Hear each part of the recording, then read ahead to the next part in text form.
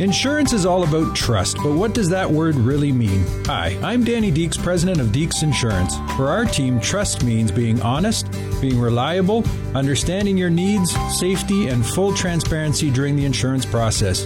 To know more about our home and auto insurance coverage, get in touch with your friendly Deeks Insurance advisor at 1-800-240-5283 or visit deeksinsurance.ca now and experience a company you can count on. The very first reaction was, they've got me muddled up. They've got the scan muddled up with somebody else's body. It's their problem. Because I could see the baby on the screen. And then you were describing what it's like to watch a baby in an ultrasound. And I'm sitting there seeing the baby moving. I can't read an ultrasound. Right. And I'm thinking, this can't be right.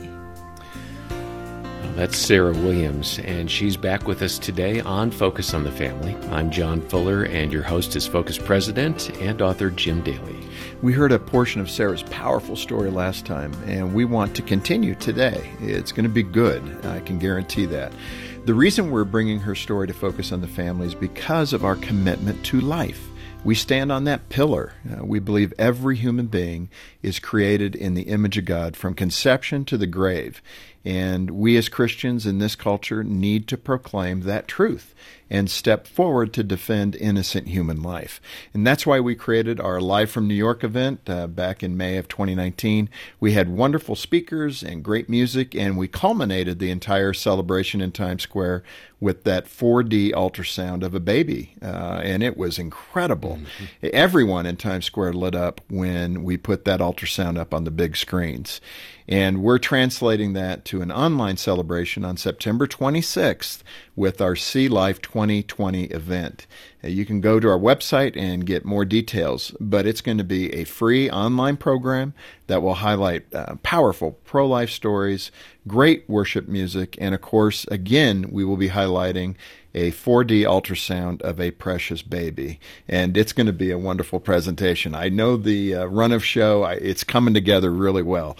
But meanwhile, today's program with Sarah Williams reflects our passion and fire for standing for human life no matter what. If you missed last time, you got to get the download. You're instantly going to love this woman and her story. Sarah really is a gifted speaker and a teacher and a writer, and she's a research professor at Regent College and a research associate at the University of Oxford.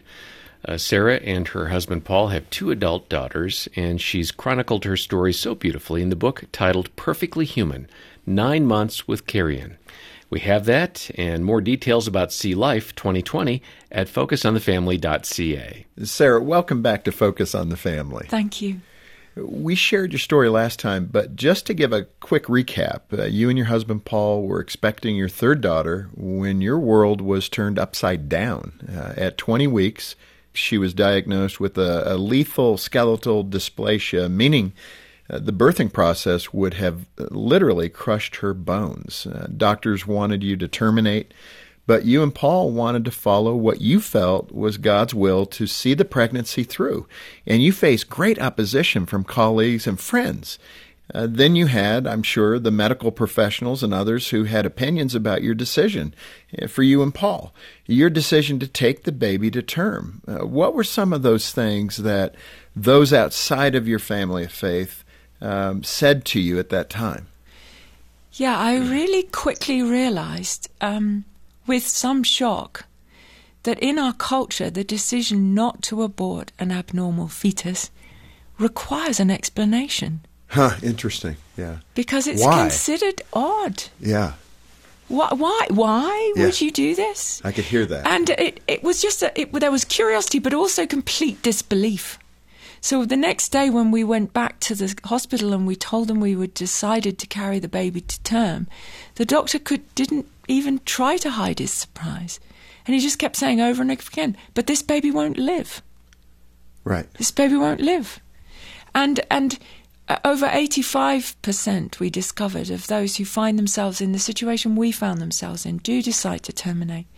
And we encountered both disbelief and a degree of hostility.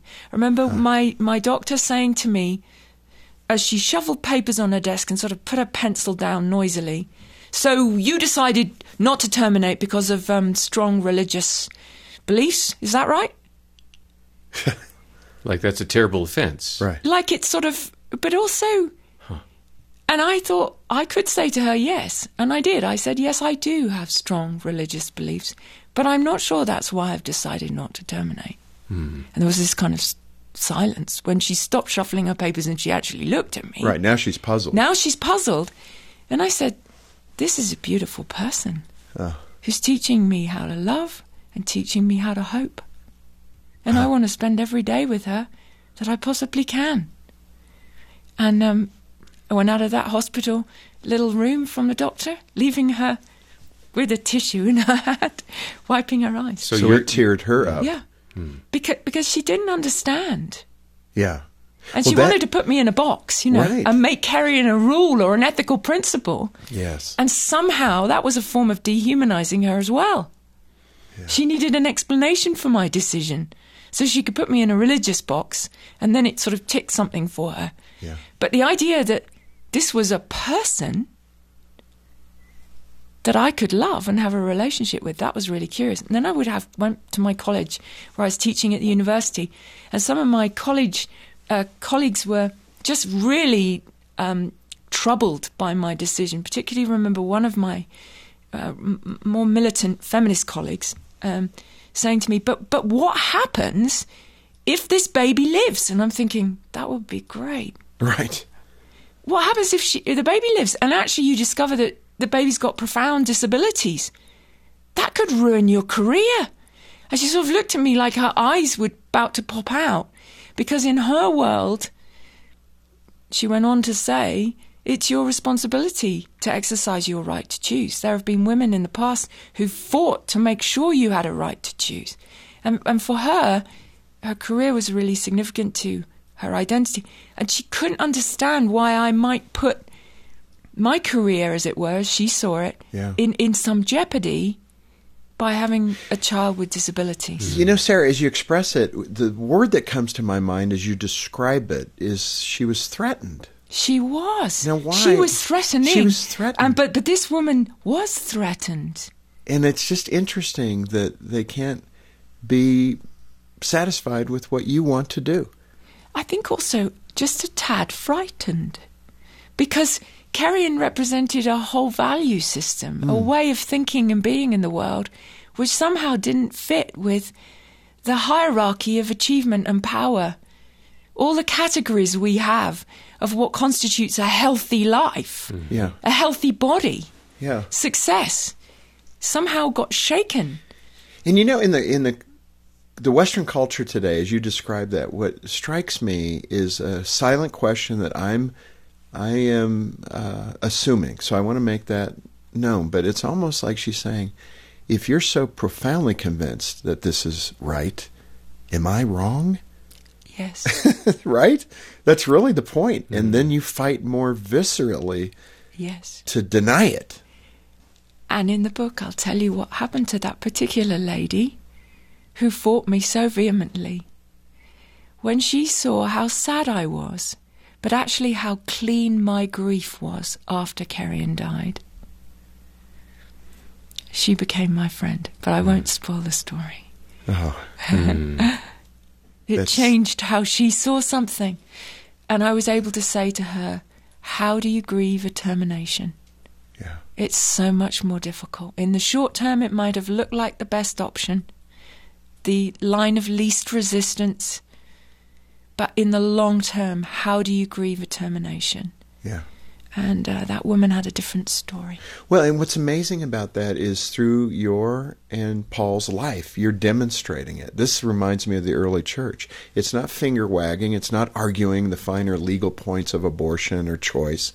It's just living it and then instructing almost by accident what you're doing. And then that conviction the Lord can use, right? I mean, that's what happened. But what's so strange is what I realized when I was carrying Kerry-Ann is how a society treats its most vulnerable members. The ill, the sick, the elderly. Tells you everything you really need to know about how that society thinks about people. That's exactly right. Because ultimately, Jesus identified himself completely with the weak and the vulnerable. And how our society treats the vulnerable is really how we treat God. Sarah, I really want to lean in there, and you've got all this chatter coming, both you and Paul, people, friends saying things to you. How did your relationship with the Lord change in this period of time? What was happening at the most core relationship that you have with your Heavenly Father? Those 16 weeks were a journey of a lifetime, literally, but they were a transformational journey for me in my relationship with God. It changed everything, turned everything upside down. How? What was going on? That sounds profound, and I know some women particularly saying, Sarah, tell me. Because everything about the situation was not what I wanted. I hadn't planned it. I didn't want a malformed child. This wasn't what I wanted. And I also knew that somehow it didn't feel like it was the situation that was optimal anyway. And yet, even in that deep distress and that difficulty, God was so present. And nowhere was that more apparent than actually at the time of the labor. I can tell you a little bit about that. Sure, no, I think we need to hear that. Let me use the image of a Dutch doll first. You know, have you seen those Dutch dolls where inside there's a tiny little baby doll? Oh, right. And then you've got a bigger doll. Yes. And then you call them nesting dolls in the US? We do. A nesting doll. Well, the pregnancy was like a nesting doll. Kerrian in the middle. And I was holding her in my body. And Paul, my lovely husband, was holding us both. And our community, our church family, were holding our family. But most of all, we were all being held by this extraordinary love of God. Yeah. And so it was an incredibly painful but very safe place to be. Yeah. Because we were being held. And you felt it and you knew it. Oh, we knew the grace of God. And then the labor came. And this is really critical. I want to emotionally grab this because to me it's such a powerful moment. You go into labor. Most women and their husbands are going to be excited. This is that moment. Water breaks. I mean, this is it, especially your first time. This is your third child now. But just that expectancy. I mean, I remember for Jean, one of our boys was born at 2 a.m, so I got to run the red lights late at night thinking surely a police officer is going to pull me over. Nobody did. I got to the hospital quickly because Jean was ready. And I think she gave birth to Troy 10 minutes after we arrived at the hospital. Everybody's got a smile, even hearing that. Yeah. But you go into this labor knowing the outcome's going to be different.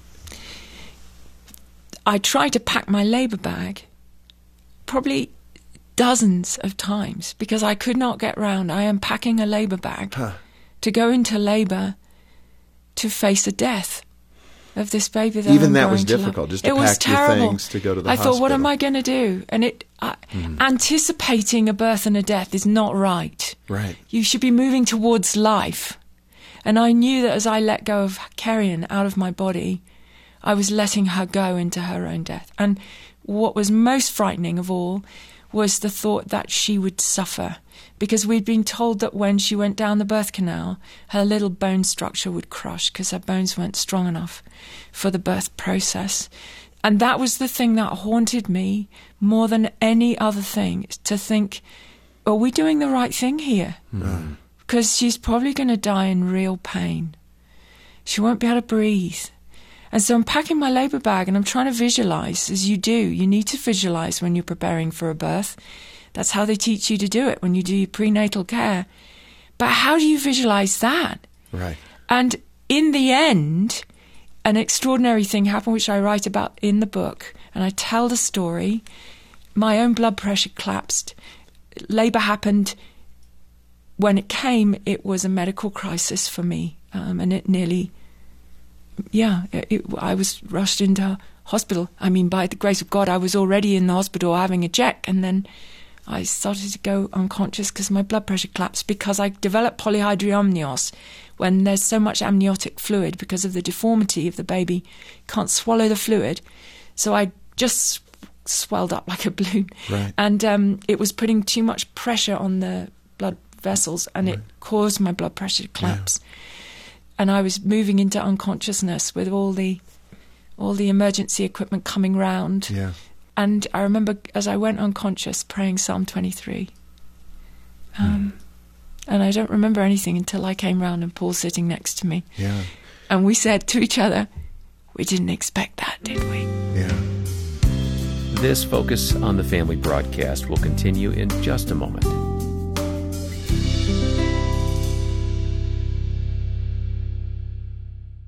It's hard to see our young adult children wondering how faith and career fit together when they see adventure and opportunity on one hand and a broken world on the other. For almost 40 years, Redeemer University has provided students the time to explore and ask, where is God in this? While they study and prepare to become the next generation of Christian leaders. Redeemer is where faith and future come together, so they're ready for the road ahead. Ready for what? Ready for anything. Visit and apply at redeemer.ca. Families are facing challenges today like never before. At Focus on the Family Canada, we're here to equip families so they can find support and God's hope for their situation.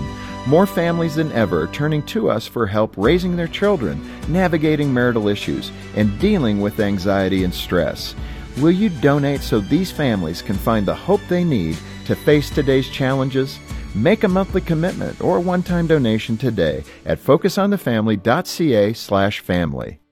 Focus on the Family Canada's Hope Restored Marriage Intensive program is a proven program designed to save couples from the brink of divorce. For over 15 years, Hope Restored Marriage Intensives have helped more than 4,500 couples, and over 80% of those surveyed are still together 2 years after attending. If you or someone you know is facing a crisis in their marriage, please call Focus on the Family Canada today at 1-833-999-HOPE or visit hoperestoredcanada.ca to find out more.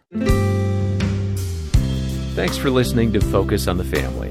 We'll continue now with the balance of our programming.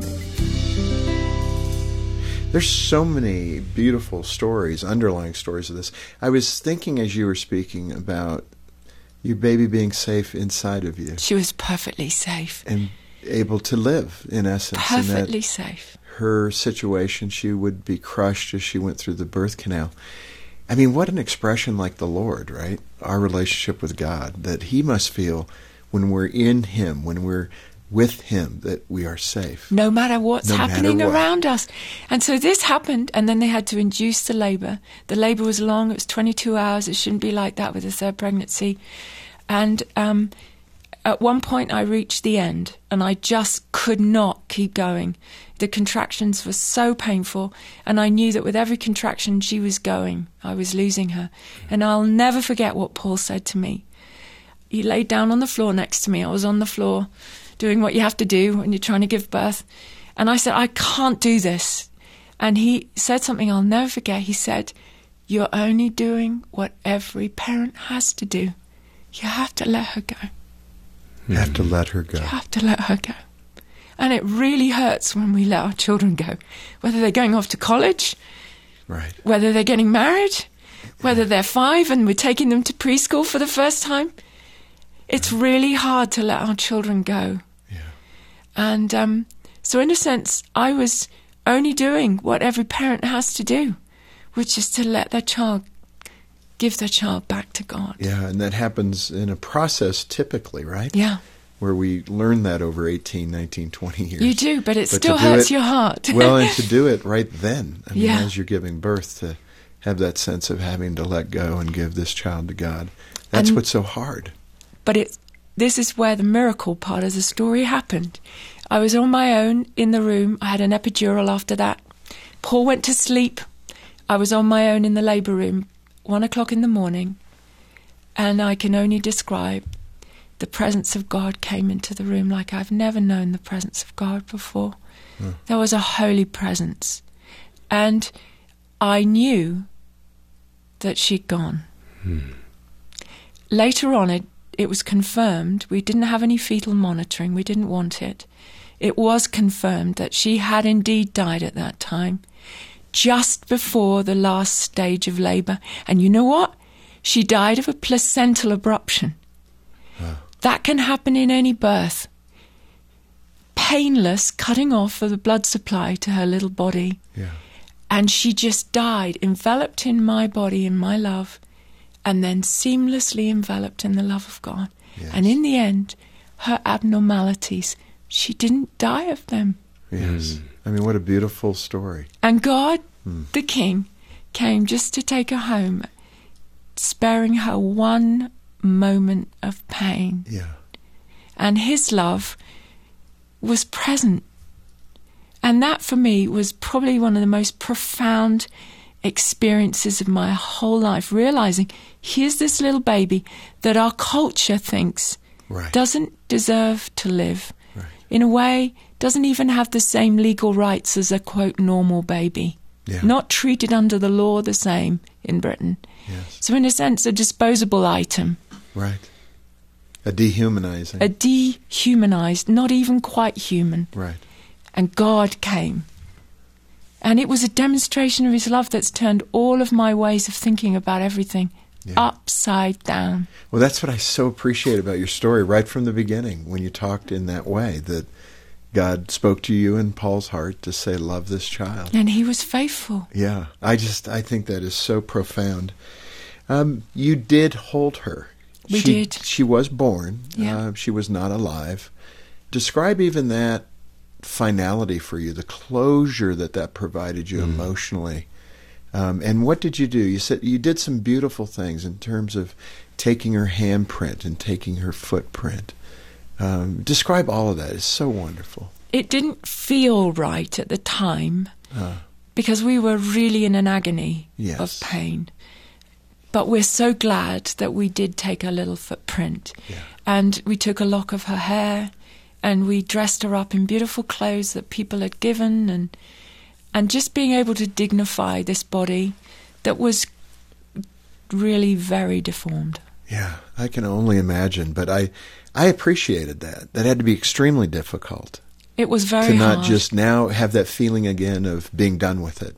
It was very hard. It was difficult, and I can't skim over that. It's not easy to see your own baby profoundly deformed. But it's not easy. And to me, it's a picture of leaning into the agony of this life rather than running from it. Yeah, exactly. Yeah. Because the reflection I had when I looked at her little body, and I found it difficult because there was a disjunction between this beautiful person I'd experienced in my womb and this really deformed physical body. But what I realized was she had exactly the body she needed to do everything God had created her to do. And her little body was perfect for being in the womb. Right. But it would never have run. Right. It would never have held. Right.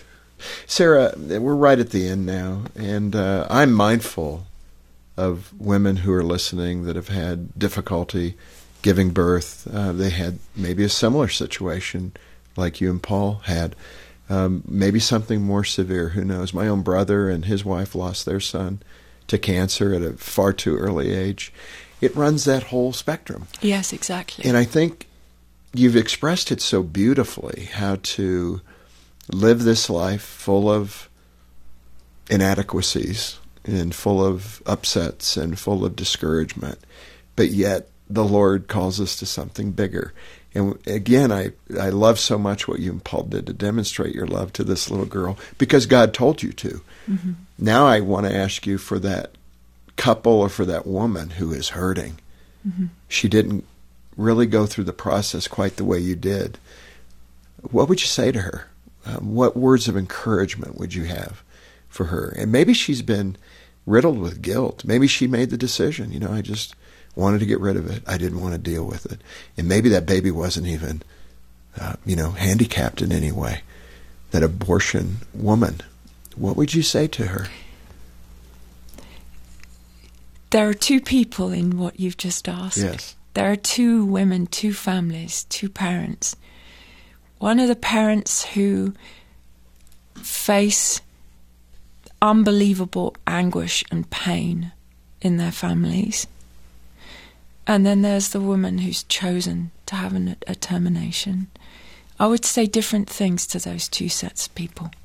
People who are in that pain and anguish, and you want to run from a situation of pain. It's just saying where we find God is in the grief and the pain. He meets us there where we least expect him. So we don't have to be afraid of the pain. And somehow allowing ourselves to open our hearts instead of close them down. And we close our hearts down even to our own children when they hurt us. But somehow opening our hearts to the pain that we fear, that can be a place where we encounter God. That's what I would want to say for those who've had miscarriages, for those who are infertile, want to have babies and they can't. Somehow in the pain, we can meet with God. For the women who made a different choice from mine, you can hear me being quiet. I just want to sit next to that woman and just be quiet for a really long time. Because she knows. There aren't any words. But in the same way, in that place, God is present too. Well, Sarah Williams, powerful. I hope people know this. We say it almost every time, John. We're here for you to focus on the family. We have caring Christian counselors who would want to talk to you. And, it might be that we have to take your name and number and call you back, but do it. Yes. You're not going to surprise us with anything. These people have heard, I would dare say, almost everything. And it's okay. This is life. And helping one another is what God wants us to do. And we're so grateful for you, Sarah, for your husband, Paul, for illustrating how to love the way God calls us to love. To the end, even if it's just the beginning. And it's so beautiful. Your book, 9 Months with Carrie, Perfectly Human. Powerful. Thank you. Thank you. And we do have this beautiful story as Sarah has captured it in the book for you. We'll be happy to send that to you. Just get in touch with us. You can call the 800 number for that or for a consultation with one of our counselors. Our number is 800-232-6459. We're online. You can find help at focusonthefamily.ca. And as we're looking toward our Sea Life 2020 event in just a few weeks on September 26th, consider partnering with us. You can save a baby's life. Our Option Ultrasound program has saved an estimated 459,000 children. And we couldn't do that without you. It takes only $60 to save one baby. So join us today and take a stand for life. Donate and get your copy of Perfectly Human at focusonthefamily.ca or when you call 800, the letter A and the word family. On behalf of Jim Daly and the entire team, thanks for listening today to Focus on the Family. I'm John Fuller, inviting you back as we once more help you and your family thrive in Christ.